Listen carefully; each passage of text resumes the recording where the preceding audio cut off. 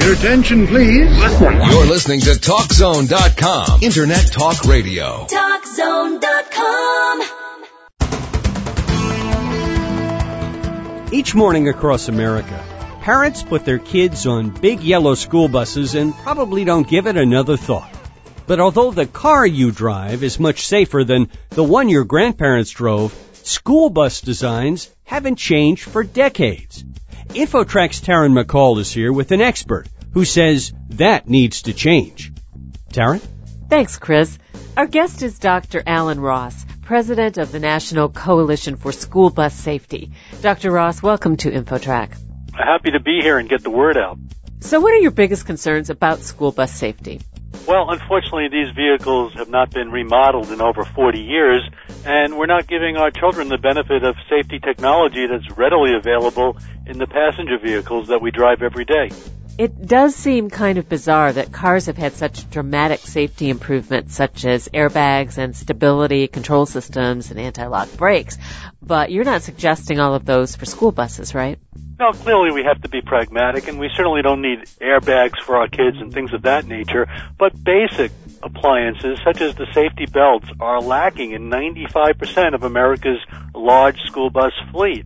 Things like traction control systems or four-wheel drive, which are very prevalent today and very affordable, are lacking in the large buses that operate often in the northern climates of America and putting our children at risk when the weather turns bad. How much would it cost to retrofit the average school bus with seat belts?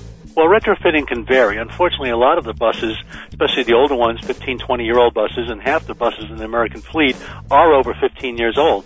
On these older buses, the floors and the walls are so weak that you cannot just put seatbelts in simply. So it could cost as much as $10,000 or $20,000 to retrofit one of these older buses because it really has to be remanufactured and brought up to standard.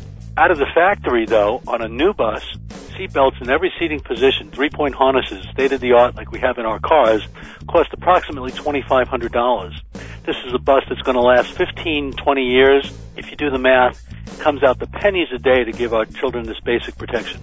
How many children are injured or killed in school bus crashes each year?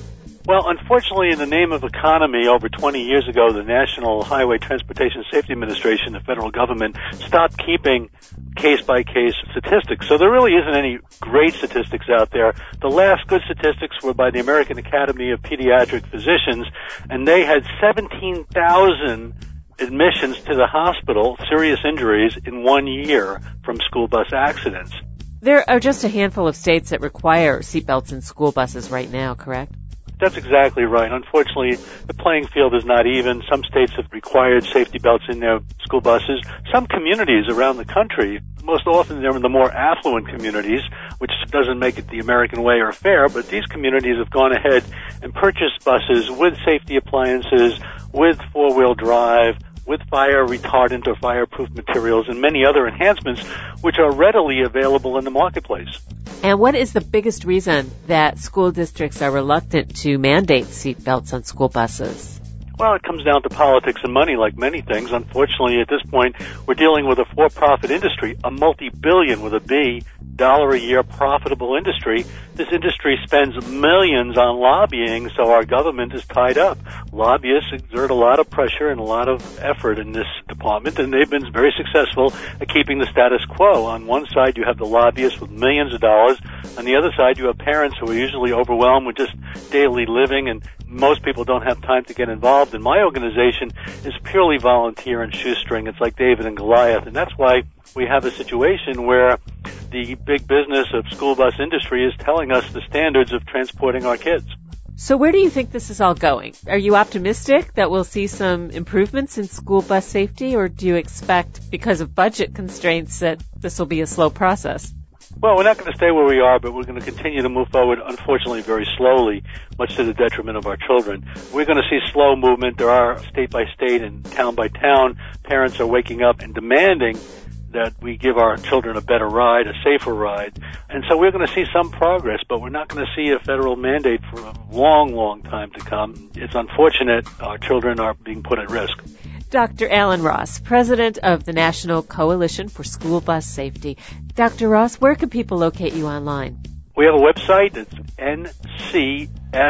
NCSBS, National Coalition nationalschoolbussafety.org. Well, thank you for joining us on InfoTrack. Thank you. And for InfoTrack, I'm Taryn McCall. That'll do it for this edition of InfoTrack. To learn more about this or previous InfoTrack shows and guests, visit us online at TalkZone.com. Thanks to InfoTrack reporters Roy Mackey and Taryn McCall. Our executive producer is Randy Meyer, and I'm Chris Whitting. Internet services by Pair.com. InfoTrack is produced by Syndication Networks Corporation. Thanks for listening. Join us next time for another edition of InfoTrack.